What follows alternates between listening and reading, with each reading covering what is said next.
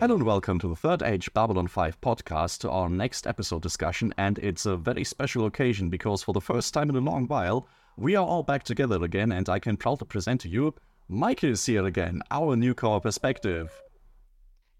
Yeah, hello, my dear lurkers. I'm very sorry I was missing out for so long. It wasn't on purpose, because it was actually quite a tough time for me.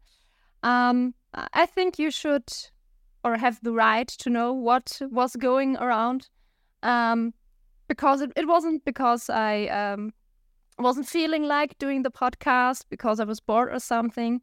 I had the tough time of my grandmother falling rather ill, and at the same time there were deadlines, very important deadlines coming in.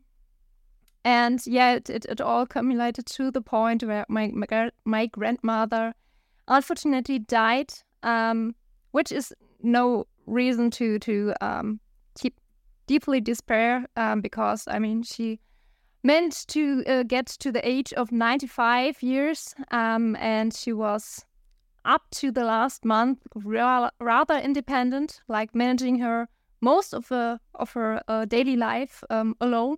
I think it's something most of us just can dream of, or at least dream of that it's going to be that way. So yeah, that drained my energy, and of course because there is a lot space left on your bullshit bingo even after such heavy 2 weeks. I got sick and sounded more like a Muppet than myself, and I didn't want to do any of this to you because I think no one would have watched that when my voice would have switched from really deep to really high to hoarse to everything. So I stayed off the limits for this time, and I really have to thank my two wonderful people to keep everything going. You made a wonderful job. And yeah, I hope you're happy to have me back. At least I've seen a few people ask where I am. Thank you very much. I had to admit I was a bit crying when I read that. Thank you for that. And yeah, now the heavy topic put aside, we start with the podcast for real and skip to our introduction question for this episode, which is to this episode fitting. Did you had surgery? And for me that's a very simple answer because no, I've been very lucky that I haven't broken anything, had no appendicitis or something to worry about, so I've pretty much gone without any major hospital stays. Well, I've had surgery 2 times when I was very little, but I still remember because that's the thing that you kind of remember. So I think I was 3 and 5 years old when I had long surgeries because one of my eyes didn't really work. Like I couldn't control it, and it was constantly like wandering into my nose, and I couldn't really fix on anything with it. So that was 2 times, and then I had 2 more issues with my teeth. Things were constantly wrong, like my whole jaw was growing wrong or something. So 3 where I was put asleep, and for the rest I was awake. Yeah, but still it was a full surgery. So that was a lot before I even turned 16, I think. Again, it was also nothing life-threatening, although that with the eyes was kind of risky, but still worth it, I guess. Yeah. Well, on my part, I have to say I had surgery multiple times. Unfortunately, not for a nose job or anything like that, because that would have been nice. The others were, one at least life-threatening, which I don't want to go too deep in here now. But the others, it was everything was unfortunately necessary. And I have every experience from really good surgeons to rather bad ones. So I'm served on this part. And I feel with everyone who says I'm scared, I know I've been there too quite a lot. Important part is we're all alive. We're here. We're healthy. We're happy. So, And I even have my soul still. So screw you, egg-sucking mammaloids. I'm perfectly born of the egg, and I stay that way. yeah, I guess that's a cue for me to give you a little synopsis about this episode. With the title Believers. And when I read the title, I was, oh my gosh, this is the perfect time for me coming back. This screams Maike will hate it. But I didn't hate it. There were a lot of points where I wanted to jump through the screen and do things I better not say, but overall, I liked the episode. What was it about? Well, technically, we have two episode strings here. The minor one is that Ivanova is going to space, go girl, and fighting off some raiders who are trying to get a transport ship. And the big part is that there is a sick child, and Dr. Franklin is trying to save this with a rather simple surgery. But the problem is that the parents and also the child are believers of, I think, Children of Time was the name of the religion. And yeah, how to solve this problem. And I think that's pretty good start for. That's a pretty good summary. So we already got your first thoughts on it. How about yours, Leila?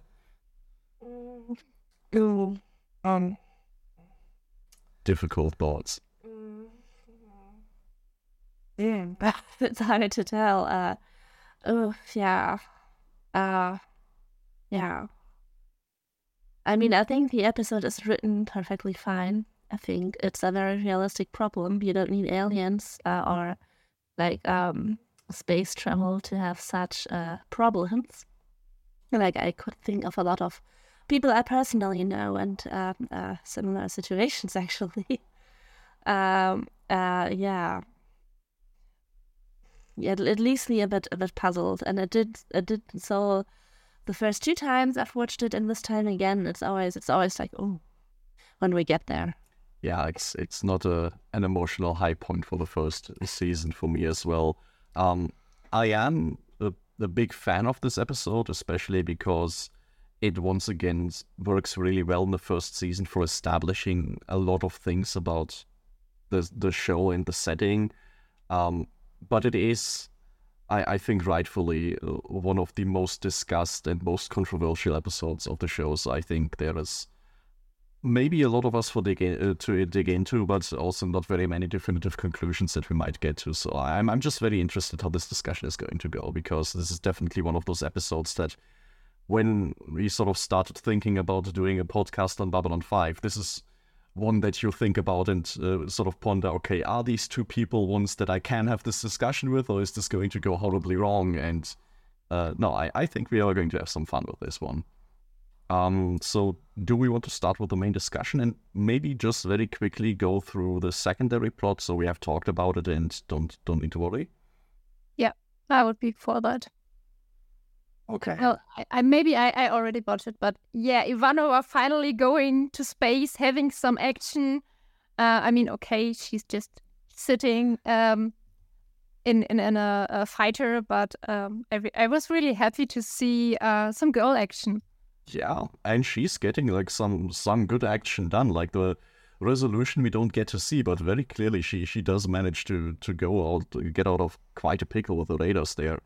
And I think I also really enjoy how she gets there, the little banter that she has with Sinclair very early on. For one, establishes that these two have a good rapport as two officers on the station, and yeah, that she just knows how to stand up with us for herself, and also highlights that she has the experiences and the competence to do this. So, no, I'm quite happy to see that. From kind of a meta perspective, though, I am wondering if this plot isn't also kind of a way to get her off the station, because out of all the characters we have so far, she is the most outright religious herself. She is like the most religious main character that we have up to this point. So maybe this was kind of a way also to get this part of the discussion a little bit out of the way so that we can talk about the whole issue of the episode framed in an alien religion and don't have to think about, well, how would this work in a Christian or Jewish kind of framework? Which I think, especially for a show in the 90s, might be necessary. But I think also it still adds up to the episode because it comes down again to beliefs in the end. She acts on her beliefs, what is best in the situation, even going against protocol. Yeah. Which is the essence of this episode. It's acting on your beliefs, rather being it a philosophy or a religion. And yeah, that's quite nice to see, even though it feels on the essential plot part, what you see a bit substantial, missing substantial, because it's like, why are you showing me this? What do I get there for the character, for the plot? There's nothing in it. It just makes the story kind of round.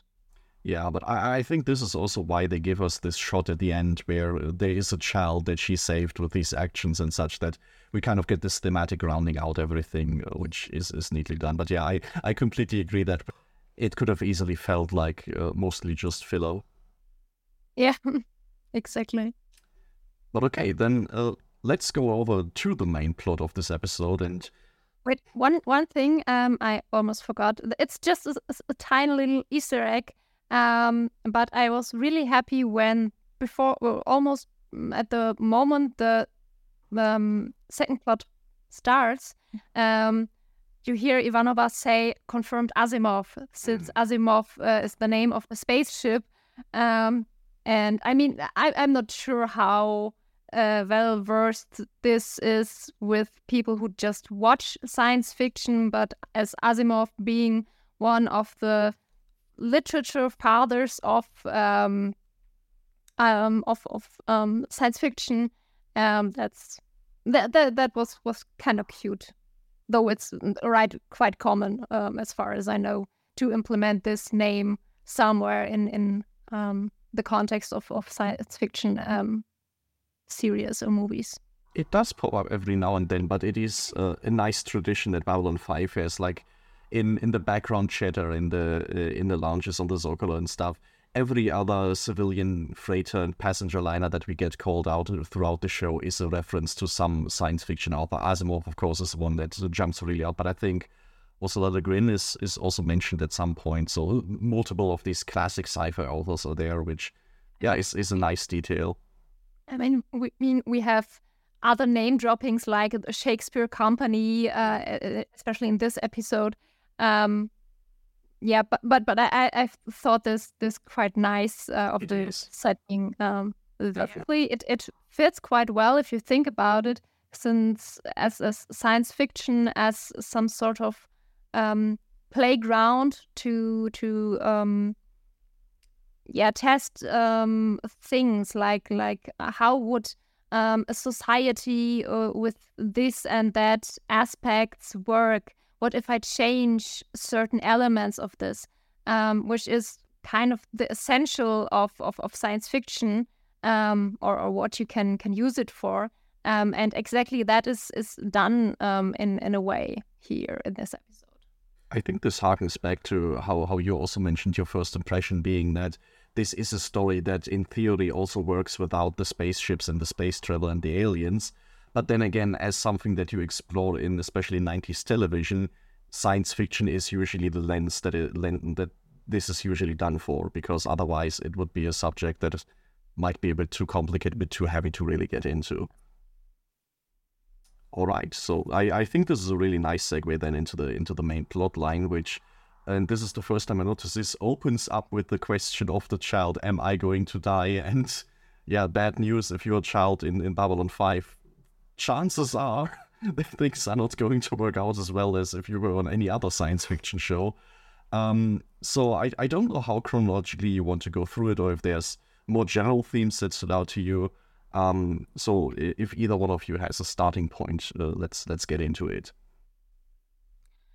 maybe the base point of this, or the base problem of it, is that they are strongly religious people that deny their son the operation that would save his life because of their religion. Yes. And maybe let's talk about this religion a little bit more, because it's one of these instances where these are aliens of the week, in the sense we haven't seen them before. But this is even made a point in the show that nobody else has seen them before either. Like, this is a newer species that is sort of on the galactic stage. They don't have an ambassador, which is a big deal. So there is no official relation between them and the rest of the world. And so we get only these small glimpses. And I have to say, for how small these glimpses are, I think it's quite impressive how quickly we get kind of a very complete image of what this religion is about. We get this idea that, okay, they view themselves as the chosen people. It has to do something with time. They are all about this journey aspect of everything continues on, life continues on. There's this idea of the death as a long journey. And I think if you are going to do an episode about aliens that are very religious, if you are going to open this up, it's very important that you do it in a way where you portray this alien religion as something more than just a weird cult. Because I think otherwise this conversation becomes very easy. If you can say, oh, this is just a weird doomsday cult, or it's like Klingons that have a weird affinity for killing themselves because that's honorable to them, well, then it kind of loses the edge of the storytelling here. But no, here I can kind of tell, okay, this is something that I can see being a world religion, even right down to the rule where, so many of religious rules are rooted in some sort of practical purpose that is maybe in history at some point. And so I can imagine them existing in like a pre-industrial society and having this rule, don't cut people open, because we've learned if you do that, the wound gets infected and kills you. I can see how this, as like a practical consideration early on, enters into religious canon and then becomes this rule that gets carried forward even now that they're traveling the stars. I would also like to add that we don't know much about their homeworld, but we also don't know if they just live in a cult or if they just are part of a big religion, and if on the homeworld there are people that don't have this belief, or if it's really like the most common religion. Yeah. Like it's practiced basically everywhere on their homeworld, and it's weird if you are not a part of it. We don't know that. I think this is a very important consideration, because it changes also a lot of who and how to put the blame at some point. I have to say, when I look at this episode, usually I'm assuming that this is the dominant religion on this planet and has been for quite some time, because I give them the benefit of the doubt when they say, oh, our ambassador would tell you the same thing. They could be lying on that, of course. They could be just a weird extremist sect, but for the purpose of this discussion, at least, I usually assume, if it's not stated otherwise, that we're talking about this as like the dominant religion on their world. Would agree to that. On the other hand, I'm not sure how much it really matters for the main problematic in this episode, if it's a cult or if it's a big religion, because it wouldn't change the problem itself or how you go about it. We'll see. Maybe we'll touch on some aspects where I feel like it might matter, but in general, I would agree that for the problem as we see it in the show, it's not going to make too much of an immediate difference. But yeah, this is sort of the angle that these parents are coming from this faith that is all about sort of the bodily integrity. And there is also a very clear distinction that you don't want to mix up sentience and animals. Which isn't too uncommon with sort of most of Earth's history, where we make a big point of humans being different from animals. And so part of what they have in this rule is that you don't treat people like animals, so you also don't cut them open or butcher them like you would do with a food animal, which I like that this is part of it. The last part that I would... Which is problematic if you consider the growing...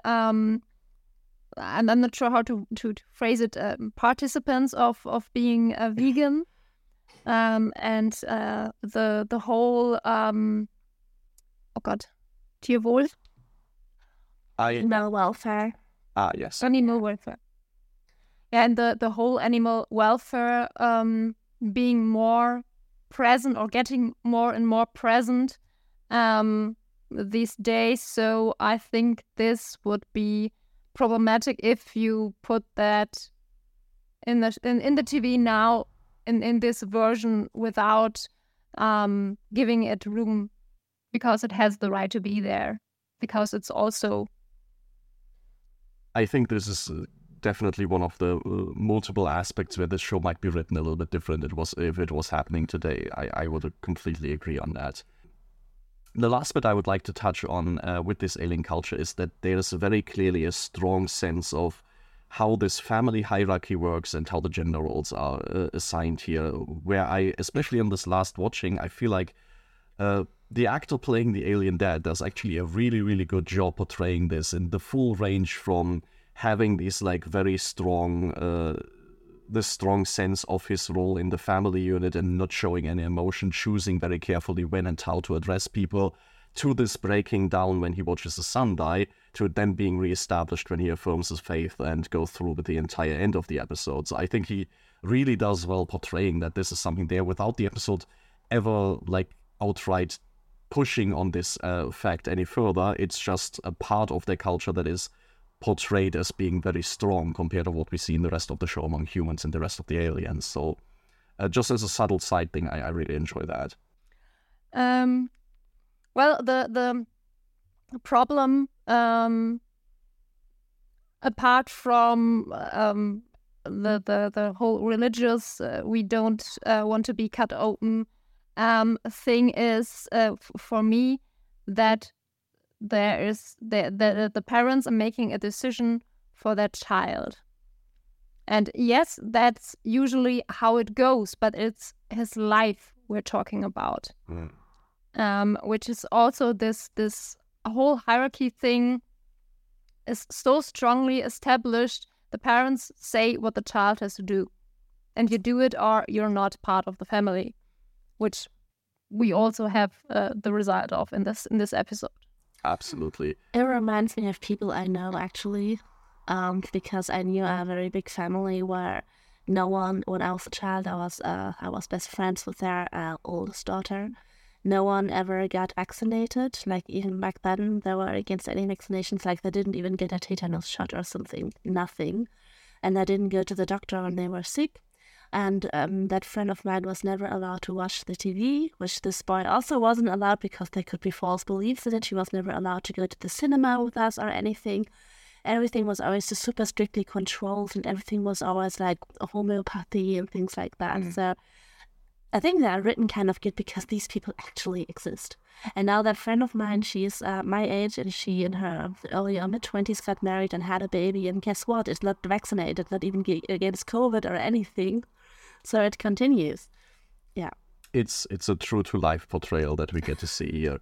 And I would suggest let's look at both of the sides in the beginning here, and then let's go through the different stages of interaction that they have, and we will get to these points in more detail. But let's also look at where Franklin stands, or where the sort of medical staff stands here, because in these early scenes we also, I think, get a little bit of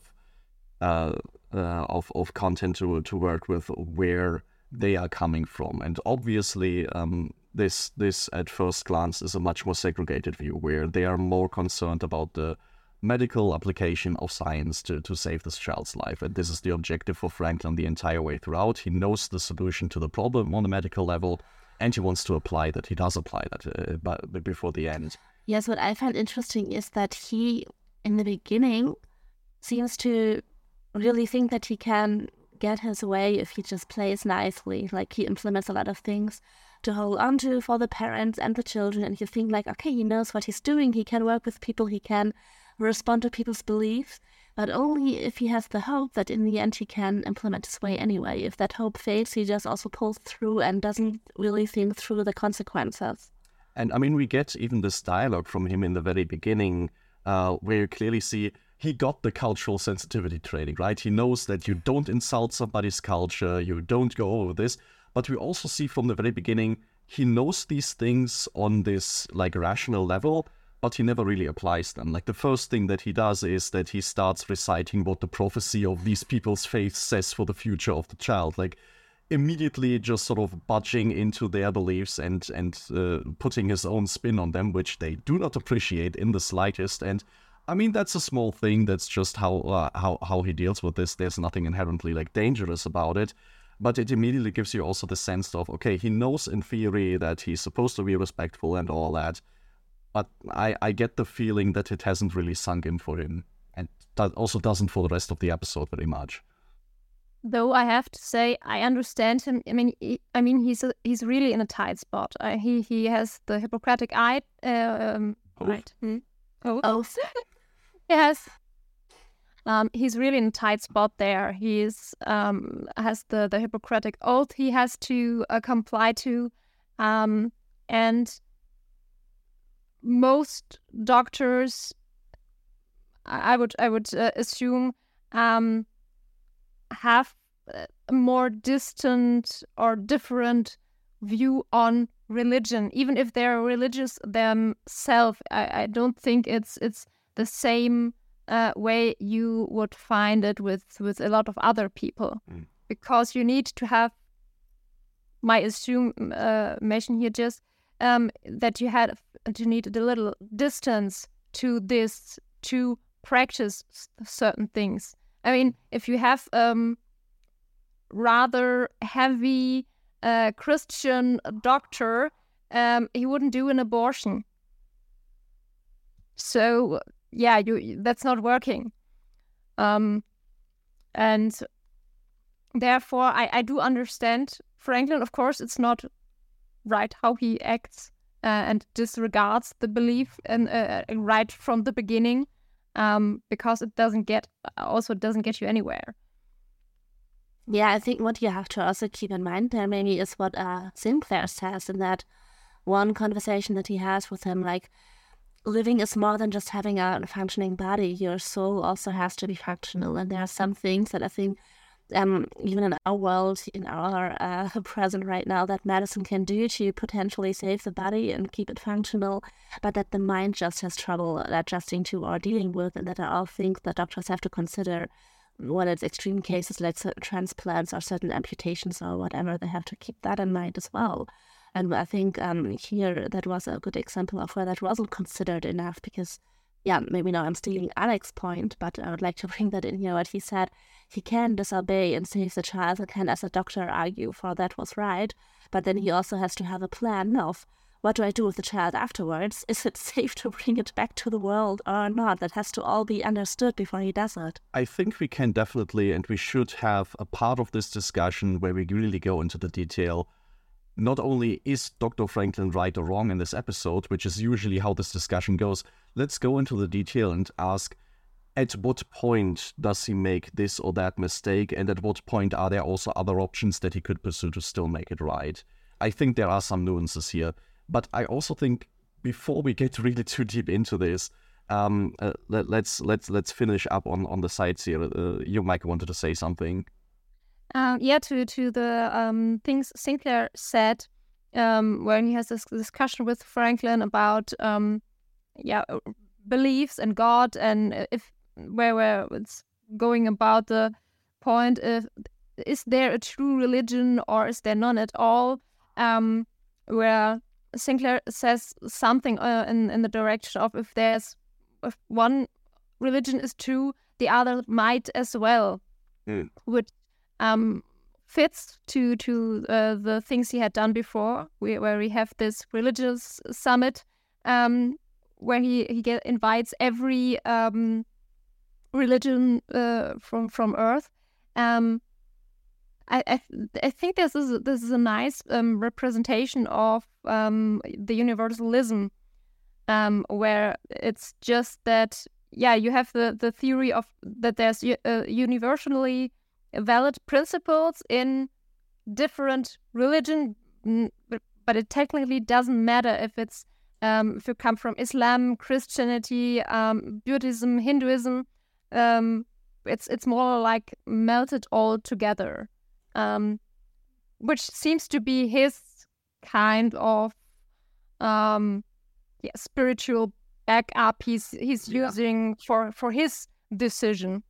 Which I also find difficult, because then he says maybe it doesn't matter to him, you say your prayers, at least you say it. And I'm sitting there like, but I don't like to say prayers. I don't think there is someone listening to them. I mean, this is part of his equation. I think maybe all of them are right or all of them are wrong, that he kind of makes up there. We will have to talk about this concept with regards to Franklin later on. You might remember why, but that's not important. Just know that, Michael, we will get back to this in later episodes. The last aspect, because you mentioned this, Mike, that doctors will have a slightly more removed relationship with the matters of religion. I think this is something that Franklin himself also mentions, the fact that regardless where he himself stands on matters of God, he also has this feeling that every patient that comes to him asks for him to be a god, which on the one hand, I can completely understand that Franklin feels this way, because as somebody who is there to help people in life-threatening situation, I'm sure this is something that happens to him. Although it's personally not exactly true from my experiences. If I go to a doctor, I do not want them to play God. I just want them to do their freaking job. But I can definitely see where this is coming from. And if you are in a situation where you feel like every so often there's somebody who wants you to perform a miracle, who wants you to do something that they just do not understand, that they can't help themselves with, you will have to think about the responsibility and life and death in a slightly different way. And the fact that he's struggling with this is very real, I feel like. And I mean, this is relatable if you have, even if it's just a minor sickness, but that's bothering you for quite some time, but you go from this doctor to the next, and everyone is saying, I don't know what you have. And then there's this one doctor who says, I have an idea, and then you have even if it's just the diagnosis, you don't necessarily have to get healed from the problem, but just having a diagnosis can help so much, and this can feel similar to a wonder, because yes. you searched long and you finally got what you needed to go on. And so often this is about giving you like some measure of control, right? Like something to call it, even if it's just a diagnosis of knowing I know what is wrong now. Yes, exactly. The other problematic is that this sentence feels a bit off, because I'm sure if there's something similar in English. In German, it's the Die Götter in Weiß, the gods in white, which is the reference to doctors in a dismissing way. And yeah, it's the problem is that some get too high up in their heads and think they are like this.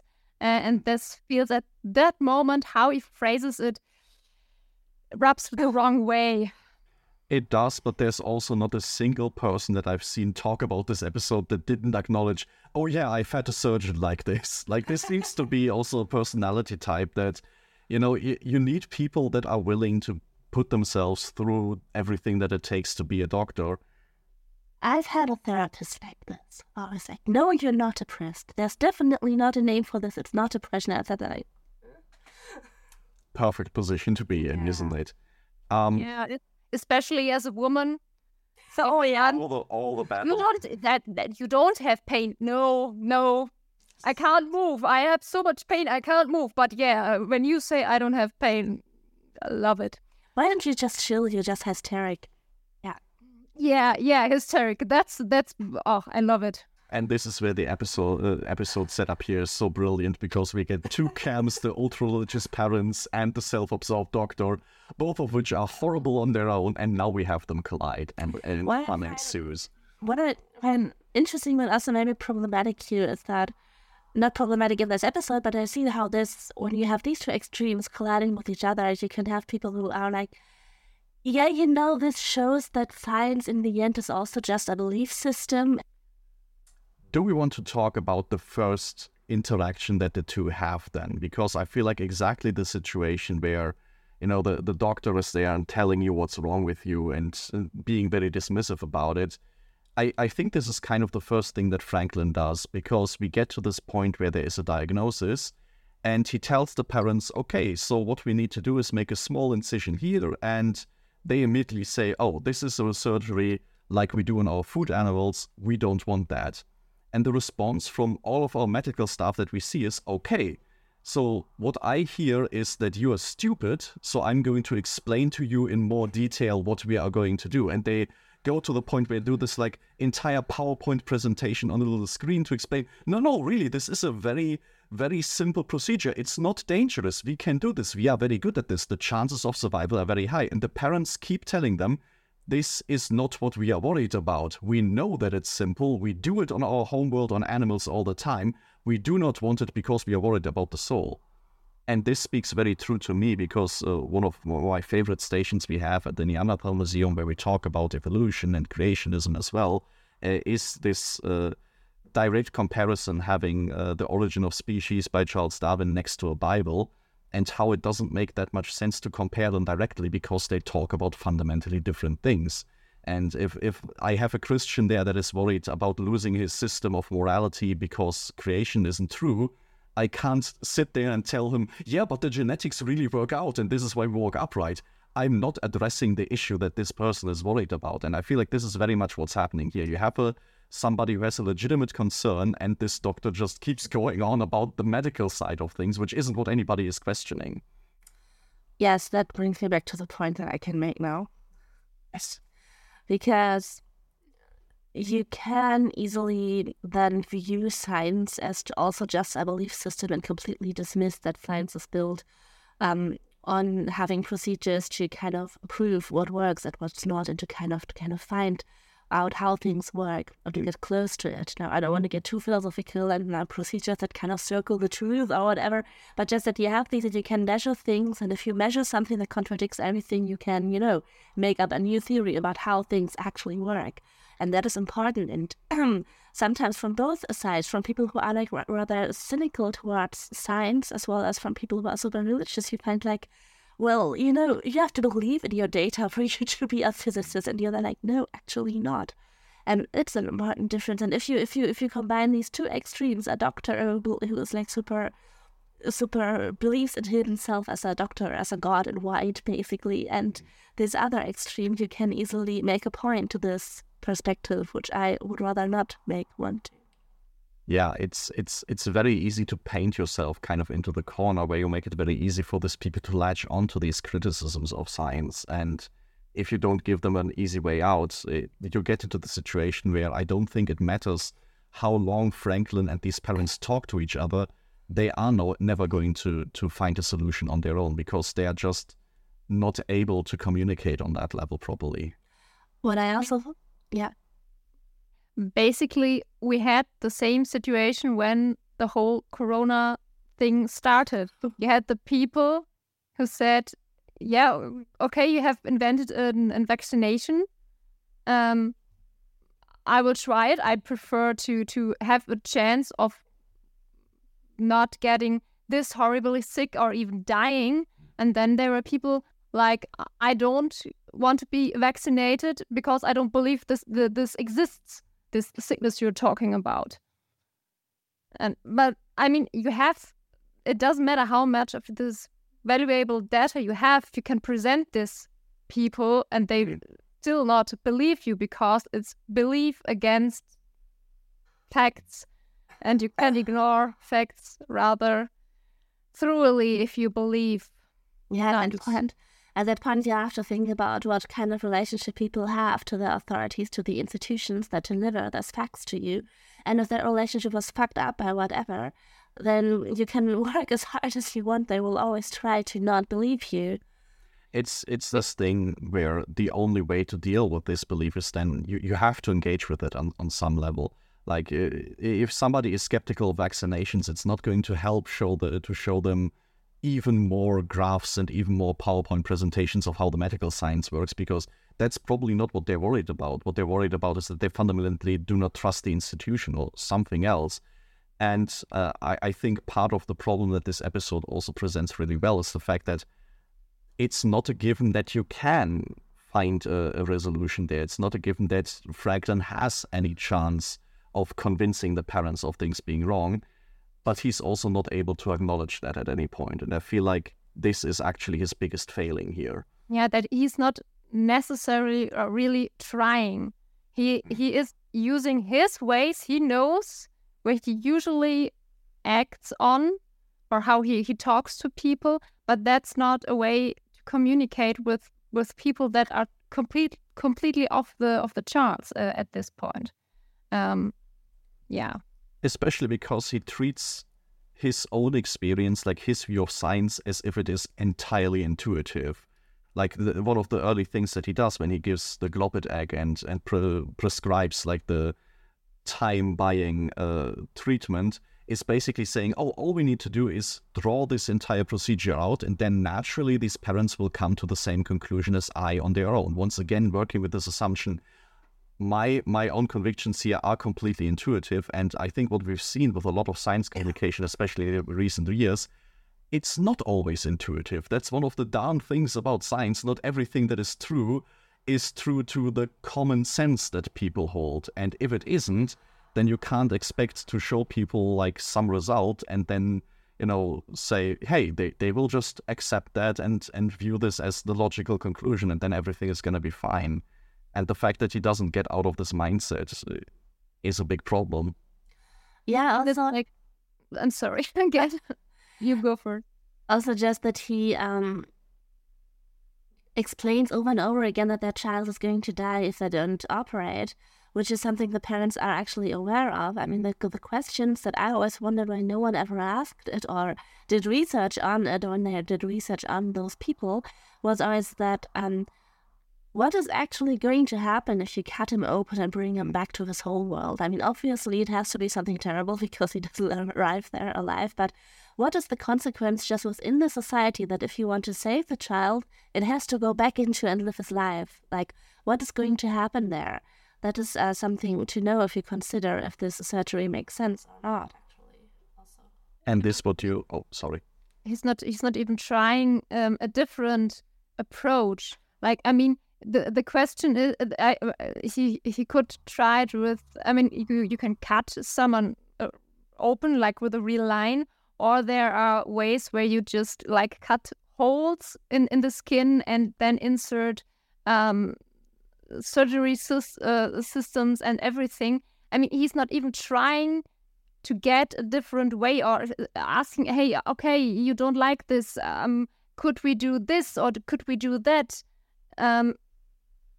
He's completely off, and even this whole pretentious thing he is doing, a part of his false beliefs that they will come around. He is not giving the parents any reassurance that he knows what he's doing. Yeah, they don't. He's not. You need to trust someone. Yeah. That they know what they are doing, that they act in a sincere way, but he's not, and I think that's even the reason why maybe if it's gotten a different approach, maybe they would have come around. But he's completely blocking everything off. No communication on an eye level. It's just from top down. You're idiots. You don't know anything. Your child will die. You're horrible people. Yes, you can think of that, of these people. I thought this the whole time.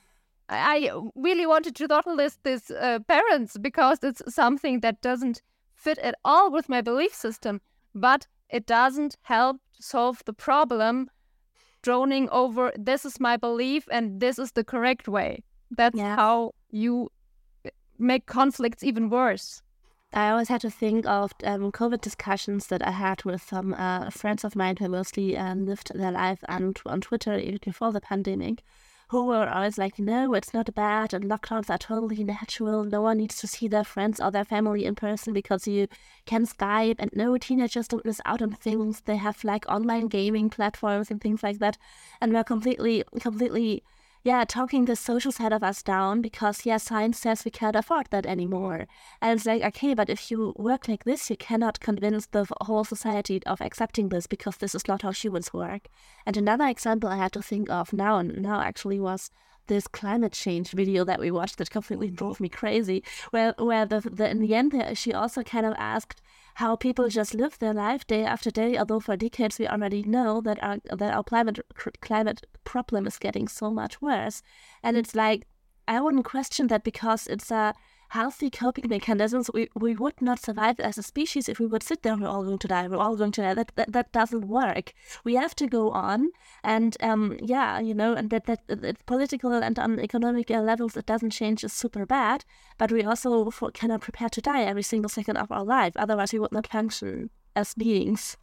And I think what Franklin really lacks here is any awareness of this, because even like you, Mike, if you sit there and say, okay, I just want to strangle these parents, I cannot deal with this, that is fine, that is perfectly understandable, then get every other doctor on the station on this case. One of the problems is that they only ever deal with him, and he's not good at dealing with these people. This is a station with 250,000 people on there.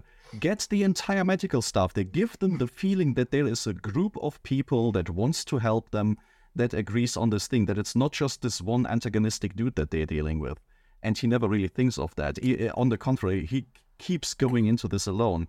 But what I also think is very interesting, that this is a failing that he doesn't have specifically towards the religious people. This is how he deals with everyone. He has this conversation with Sinclair, and Sinclair says, here are all the political reasons I cannot sign this order. And Franklin's immediate response is, oh, so you want the child to die? Which is obviously not true. It's the most black and white, like most short-sighted assumption that you can have. Nobody wants the child to die. Sinclair least of all. He's the most sympathetic to the child of everyone on board the station, and it's clearly visible. But in Franklin's head, there only exists this dichotomy: either you're with me or you want the child to die. And that is obviously not a position that you can deal with. And if he's that way with somebody that is a superior officer and somebody who is as secular as himself, you can imagine that this is never going to work talking to a religious person, because it's not just that he disregards their faith, he disregards the opinion of everyone around him, regardless what their faith is. Also, no, you can go again. Just one sentence, I just wanted to say, that's where we again with learning to live with ambiguity. That your opinion, your belief, or whatever doesn't exist alone, and you have to learn to live that there are other options, other opinions, and everything out there, and accept them. Yes, and also that doesn't mean that his belief in medicine is wrong. This is just about the way of how you approach it and how you do it. It's still true that the child is going to die, and that from a really outside view that sucks, but also because he said he should get another doctor, what I constantly thought this time was he should get a social worker, because he can say that it's a life that's at stake here, and my priority is to save that life, and to save it also from the parents. We need to get some authorities involved, like in real cases when you have something like what are procedures parents could be at, there's all kind of divorces. No, when you have something like abortions or something like that, when it's really dangerous, people now usually the social workers get involved, to deal with the situation and to also save people from each other. And here I also thought, in the last episode, I made the point that you see an international, an intergalactic community evolve, that you see that you need something like the United Nations, something like an upper institution that you can turn to when you have when you have to legally deal with someone like this. I think here we see the same, because we will definitely need some authorities to contact who are equipped like social workers, psychologists who can intervene so that this could go peacefully. Yes. And I mean, we do see that this doesn't exist. There is only the replacement, which is going to Sinclair. And to his credit, I think he does, out of everyone, the best job here. Yeah, I mean, the problem is that they go to authorities on both sides, but no authority wants to handle this shithole. Yeah, it's the parents go to G'Kar, to Lando, to Kosh. Even I was so happy to see Kosh finally again. Even to Delenn, and everyone is saying in their own way, not our problem. Yeah. And Sinclair, even Sinclair is going to the ones above him asking, hey, how should I handle this? And they just hand it back, your problem, because no one wants to touch this topic, because it's it could turn into such a big, large problem on everything else. Yes. So which is why you need institutions for that. You need like specially trained people who have all the knowledge about different cultures, about everything. And you also need like a legal basis so that they have authority, that they could like withhold the child, that they could go into a dialogue with the whole world of the parents and the parents and so on. And especially like if we talk about social workers and institutions like that, they would also be the only avenue for the child to be represented in any way. Yeah. And this is the thing which I think Sinclair does best of all, because he's the only one who only also goes to the child, and goes to the child separate from the parents, actually like giving the child in an isolated setting a chance to talk about this. And we see a small glimpse of this, but then he specifically also asks, okay, tell me about your faith on the egg. He really wants to get into and get a chance also to maybe gauge how much is this child just regurgitating what it's been told, and how much is there actually understanding behind this, so that it's not just disregarded as saying, well, of course the child will talk about the spirit because that's what the parents taught him. He does his best to get as far into this as he possibly can. Of course, he's not fully equipped to have this representation, but like he says also at the end, one of the reasons he ends up not signing the order is because he feels like there needs to be an authority that advocates for every side. And because nobody wants to take the side of the parents, he feels like he's the one who has to.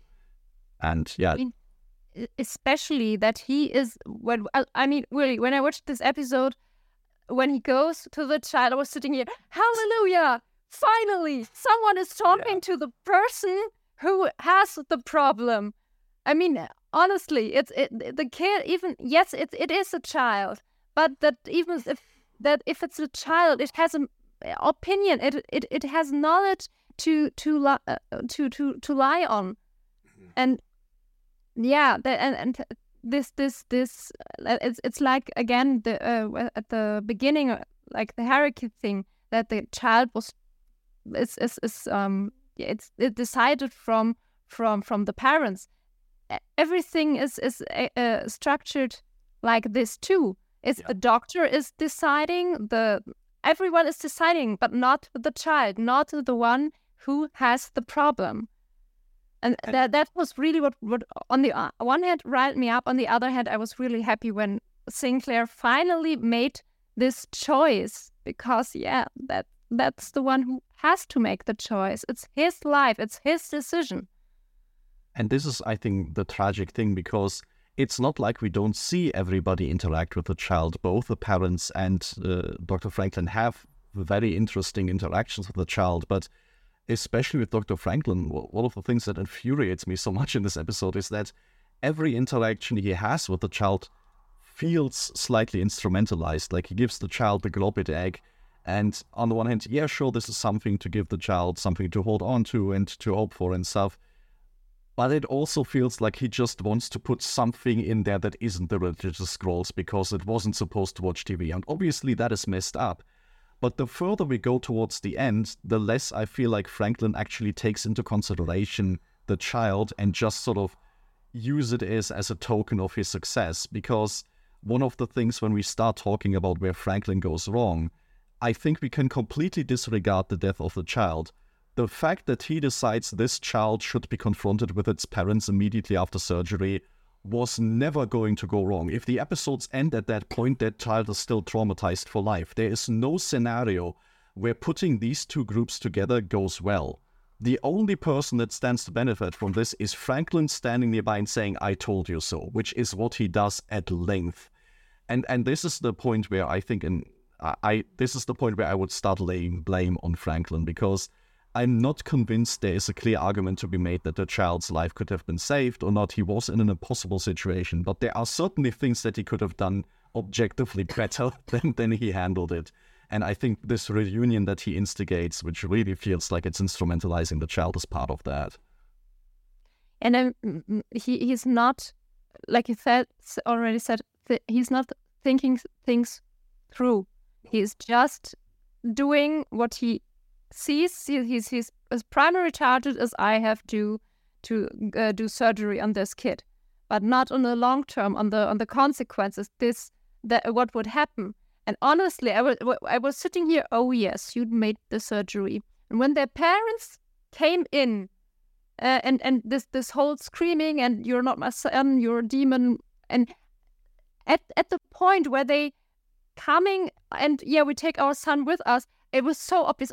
Of course, something bad will happen there. Yes. Their belief is so strong, and it is obviously displayed that what happened, that what Franklin did, is so hard against their beliefs that this is no longer their son. So what is going to happen?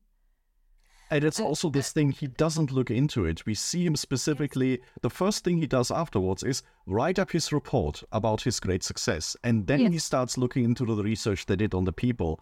And this is the thing, if he wants to do the surgery on his own, fine. But the first thing he has to do after that is go to Sinclair and have somebody else deal with it. And not do like any reunions, not do his reports or any shit like that. Just, okay, if you are so hell-bent on creating the situation, then do it and then get out of there, because you are not equipped to deal with the consequences. And it's going to be difficult either way, but I think no matter how things would have gone, he should have seen coming that this is not going to be an easy situation that he can handle on his own. What I have to say, a bit off topic, what I find sad is that you don't see any consequences for the parents. There are no consequences, which I personally would consider really problematic, because that is active murder from our definition. I think that's, on one hand, it feels problematic, or like it's missing. You're sitting there, and what's happening with the parents? Because there are no consequences, but either there are no consequences for Franklin, which shifts the focus of the episode on this whole believing system, and cuts off everything that would disrupt this. But on the other hand, it gives you a lot to think, because there are no consequences in either action, neither Franklin nor the parents. I think talking about consequences is a very, very good idea. And let's start with consequences for the parents, because the options that there are kind of presented to us beforehand. Sinclair keeps talking about how a big issue is how this entire affair will compromise the station, because no matter what choice there is going to be, there is this issue that other species get this impression that Babylon 5 goes overboard and starts enforcing its own sense of morality on other people. And definitely there should be a discussion whether murder on the station of a child shouldn't be the point where Earth Force says, okay, we accept other cultures, but not child murdering ones. Thank you very much. And there's certainly going to be some fallout to deal with there. I wonder how this has changed, though, and I think this is what Sinclair means when he says, you never should have asked me for my interference, because then you wouldn't have to disobey my orders there. I think there is this idea that because the way Franklin went about this, the way that he did, it's now this like very messy thing where they will have to explain to this other government how things went that way, like how this doctor could act on his own. And I feel like this is also where in part of these messy negotiations, the consequences for the parents get lost, because now there's enough of a diplomatic incident that they don't have enough bargaining there. I also think that if that happens on Earth, like legally, they murder their child in another country where that would be murder, they can be detained there, and at some point they have to be brought back to their home world, and their law applies. And if that wasn't murder because the spirit was lost, then in the home world they can walk free. It's just the sad thing about it, realistically. I think we can assume there's going to be a prolonged trial that we didn't get to see there, though. I don't know about that, actually. I think they could be just delivered back, and then the whole world takes care of it. Because they are their responsibility, and if that's really the dominant religion and everyone believes in it, then there is no consequences once they are there. I mean, this might be another instance of Babylon 5 needs a better justice system to deal with this. Like, are there the facilities to detain them for a longer amount of time, for example, is a good question. Like, Yes, can we do this? Yeah, can they do this? Also because they didn't murder anyone who is Babylon 5's responsibility. They didn't murder any citizen of another country just of their own, so they have to be brought back to their homeworld, I guess. Yeah. Like, if they murdered a human, that would be Earth's problem, but they didn't. If we are talking about consequences and diplomacy, do we want to make a small tangent to the different response that they get from the other governments and how they absolve themselves of any consequence and responsibility, or would that go too far? At least I would want to talk about Delenn, because I think it's quite two-faced how especially the mother acts here, because Delenn explains soul matters are personal matters, therefore we don't interfere. And the mother, because of your beliefs, you're not going to help me. And this is, this is bitchy, because, I mean, she is there because of her beliefs, and then she is not okay because someone else says, this goes against my beliefs, so I can't help you. In general, we get a very interesting insight here of how alien species view each other, because from what we get to see, for newcomers to the galactic stage, these people of the egg have a very poor opinion of everyone else. They outright say, we thought the Minbari were the most intelligent of all others, and play into this. So that's just a nice microcosm. And yeah, I think it's completely right that they are like very selective in when they view belief as a valid point and when they don't. I mean, it's logical that they go to the lengths and ask every ambassador they can get their hands on. I mean, as a parent, to save my child, no matter the context, I would do the same. But on the same at the same time, they're really arrogant. I mean, to G'Kar, they the father says, "Yeah, we thought you're hating the humans is enough of a reason for you to help us." I mean, which I like G'Kar's response of saying, "Yeah, that is enough for us, not to start doing stuff for you." I also absolutely love Londo's response of just rattling off the costs and just how much justice can you afford. It's a very, very nice imperial way of going about this, just crushing them under the weight of bureaucracy. Yeah, but also Kosh, it's again this nonsense answer he's giving. But when he said what he said, I'm not getting it together, but something with the stream and pebbles. Yeah. I had to think. In German, there's the saying, if the cake talks, the crumbles have to be silent. And honestly, this kind of feels like the same here. Are you trying to tell them to shut up? I think that's exactly what's happening. I'm also not convinced that his encounter suit doesn't have like essentially like a number of random quotes that he just rattles off if like lesser beings ask him stuff that he's just fundamentally not interested in. I feel like he's like an 8-ball. You can shake him and he gives you like some vague prophecies about something. But I find it funnily enough that they get a grip on him and that he actually walks with them there. But interesting. I mean, like you say, Mike, it's completely understandable that they do, and that this is the one thing where I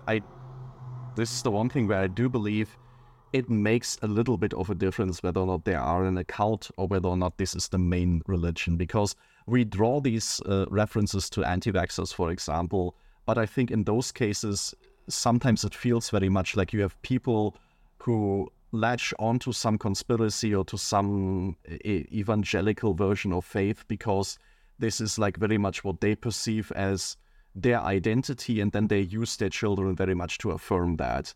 And then it becomes like very cynical where, you know, certain types of homeschooling and stuff are just about like the parents themselves. Whereas in this family, and it makes things all the more tragic, I genuinely get the feeling that these parents wholeheartedly actually believe what they say, and they wholeheartedly actually care about the child. I love the scene where they sort of say their goodbyes because it feels very genuine.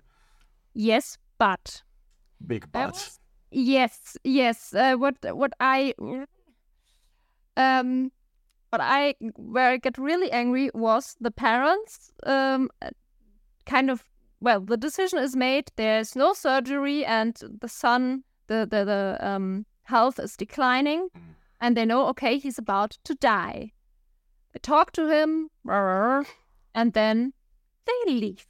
And that was a really big red flag for me, where I wanted to go in there and hit them back to their bed of their son and say, you sit here until your son is dead. You decided this. Okay, your son too, but this is your belief, and you will hold his hand until the moment he left this world. Because everything else is, if you have such a strong belief, everything else is just bullshit. Yeah, there is definitely a weird connotation at the very end there. Basically, now that they had their goodbyes and had also said spiritually their goodbyes to him, they feel like the job is done. Which, I mean, does feel in their culture doesn't seem like it's big on emotional openness and interaction. It's still messed up as heck, though. Yes, the problem is, if this would be on their homeland, in their place, that would be different. But they're on an alien station, and they just walk off. Yeah, and they make a big deal of the fact that he's not on his homeland even beforehand, so it should be an even bigger thing for them. Yes, yeah, and this I mean, the question that's going through my head is, if after this whole religious stuff they do, if he is for them at this point dead, does it matter what happens after that? Yeah, then you wouldn't wonder about him losing his soul again, right?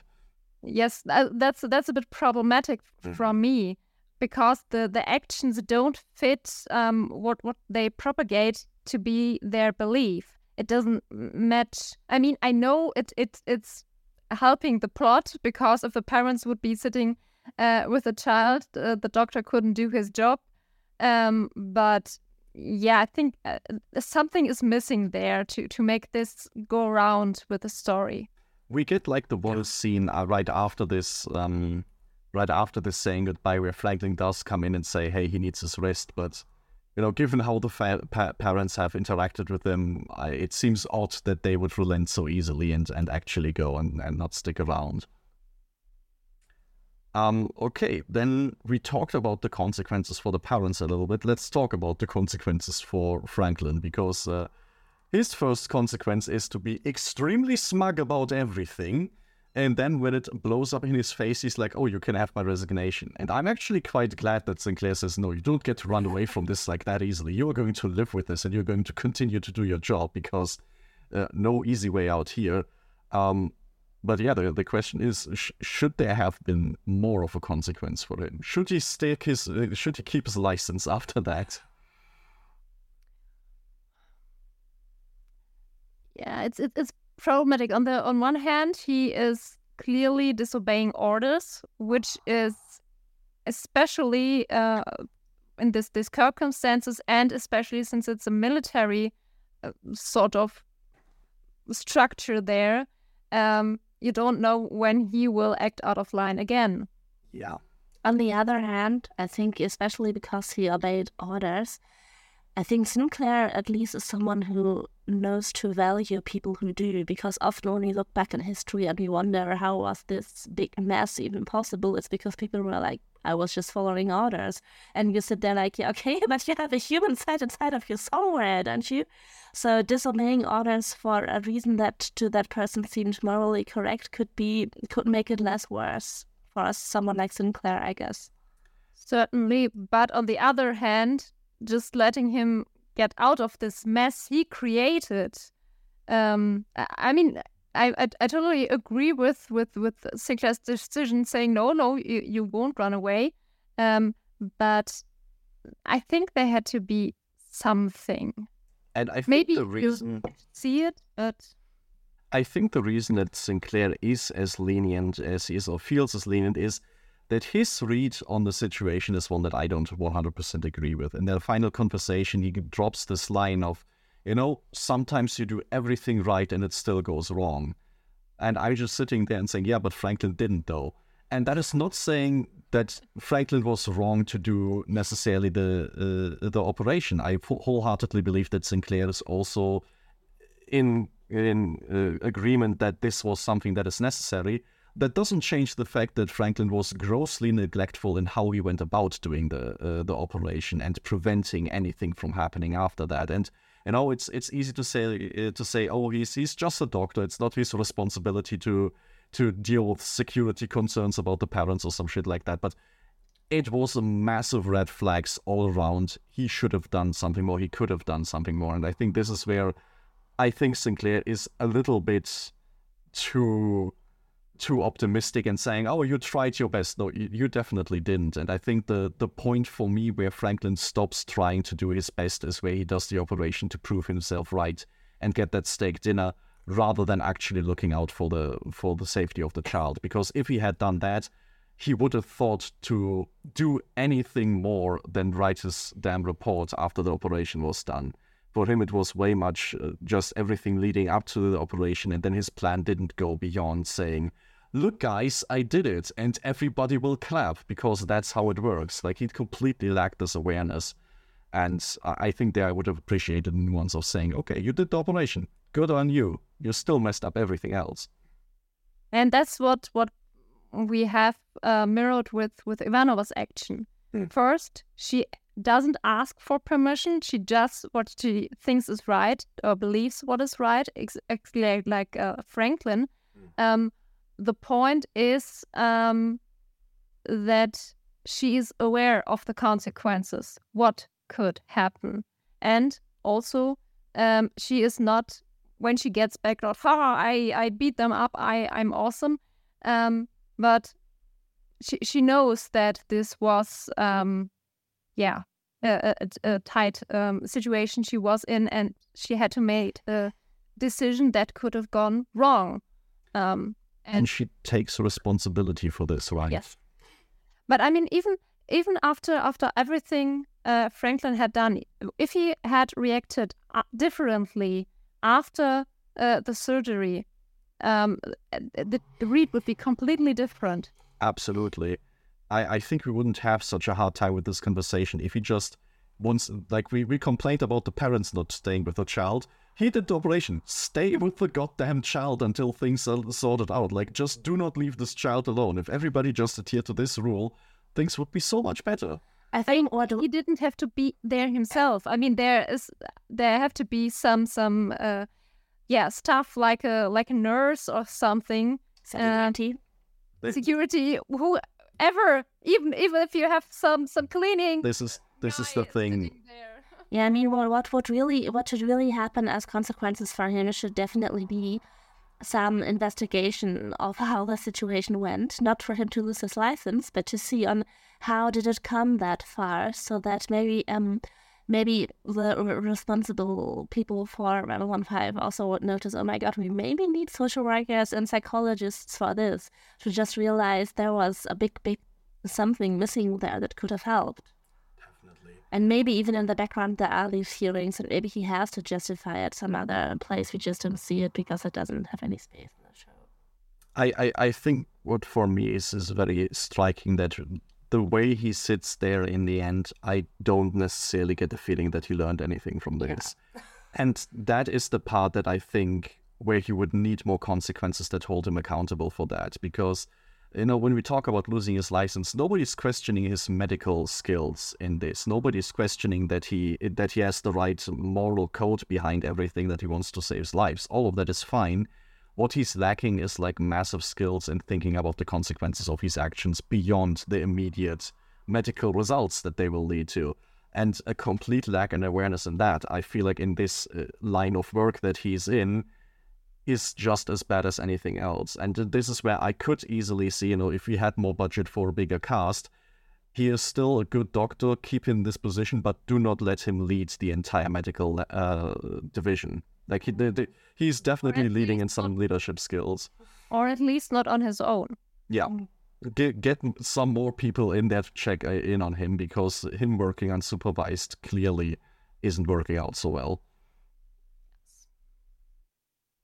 All right. I think that's a pretty all-encompassing discussion right there in terms of this. So do we want to briefly jump through the tapestry? I think this one is going to be a rather short one. Yeah.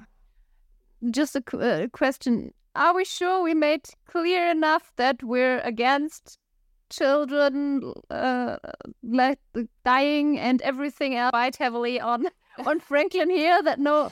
Okay, let's maybe do this instead of the tapestry. Let's do like a final judgment round here.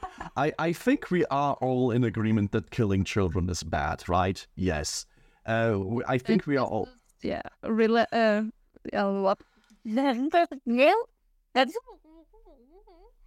Great points you're making. Oh God! I wanted to say that it's fahrlässig, Neglectful. Neglectful. Yeah. That it's neglectful of the parents to not help their child if they are in a position to do so.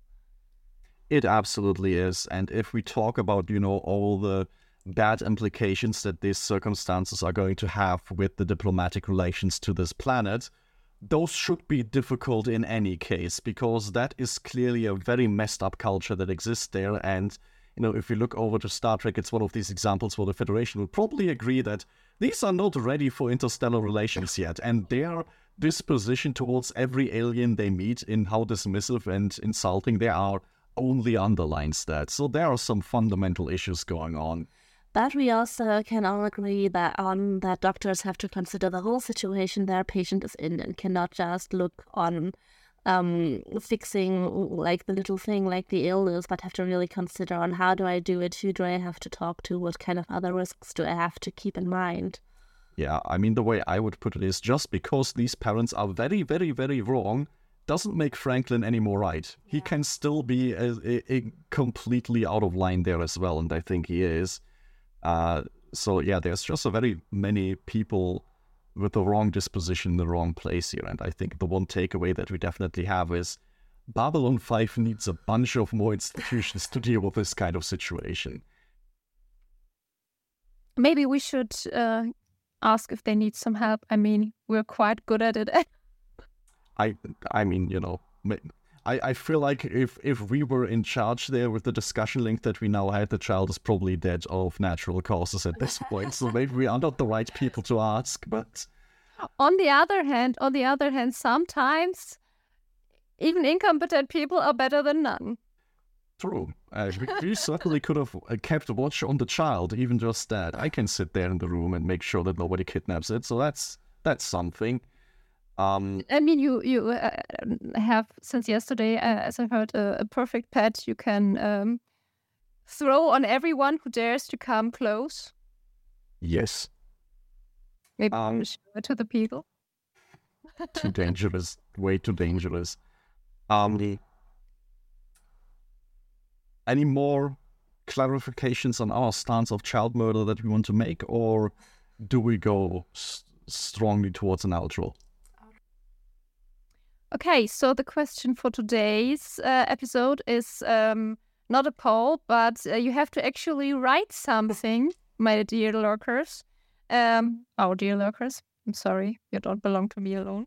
This week you can have them. It's been so long, it's okay. Oh, everything's mine. No, sorry. The question is, where do you think Dr. Franklin did make the wrong choice, or started making wrong choices? We throw it everywhere. We are Instagram, Facebook, Twitter. I think that's the basics. Yeah, Mastodon is still in the works. last week we made a joke that we were keeping promising that we get our Mastodon page up and that we get you back, and you won out. We got you back first, so that's very good. Maybe we manage Mastodon at a time too. All right. And Then- of course, you can write to us on YouTube, as some of you already have. So, yeah, not forget, if you liked it, give us a heart, a comment, a thumbs up, share it, whatever you feel like. And if there's nothing, if I didn't forget anything. No, I don't think Nope, you did. you didn't forget anything. I'm just stealthily looking up the next episode so I can tell you the title. And then you can tell the title. Okay. All right, so I think this concludes our discussion on Believers. I'm very glad that we are all together again, and with a bit of luck, we will get all together again next week to talk about Survivors.